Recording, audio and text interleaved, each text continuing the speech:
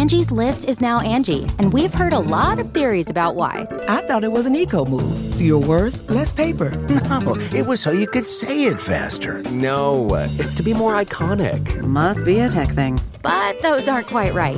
It's because now you can compare upfront prices, book a service instantly, and even get your project handled from start to finish. Sounds easy. It is, and it makes us so much more than just a list. Get started at Angie.com. That's ANGI, or download the app today.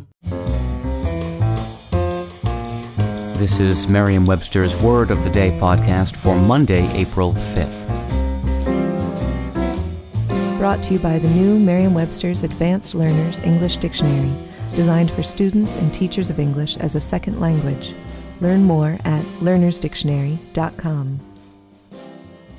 The word of the day for April 5th is sward, spelled S-W-A-R-D.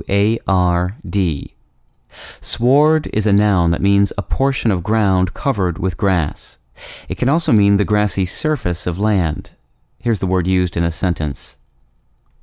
Students in flip-flops slap lazily across the green swards of campuses as bell music peals from the bell towers. Sward, which sprouted up in the English language more than 500 years ago, is currently used more frequently as a surname than as a noun having to do with lawns and such. Still, you'll find the occasional reference to a green sward or a grassy sward in the newspaper, and the term pops up in a number of old novels, such as in this quote from Thomas Hardy's Tess of the D'Urbervilles. The sun was so near the ground, and the sward so flat, that the shadows of Clare and Tess would stretch a quarter of a mile ahead of them. Sward at one time referred to skin or rind, and especially to the rind of pork or bacon, although this meaning is now archaic. The word comes from the Old English swerd or swearth, meaning skin or rind. I'm Peter Sokolowski with your word of the day from Merriam-Webster.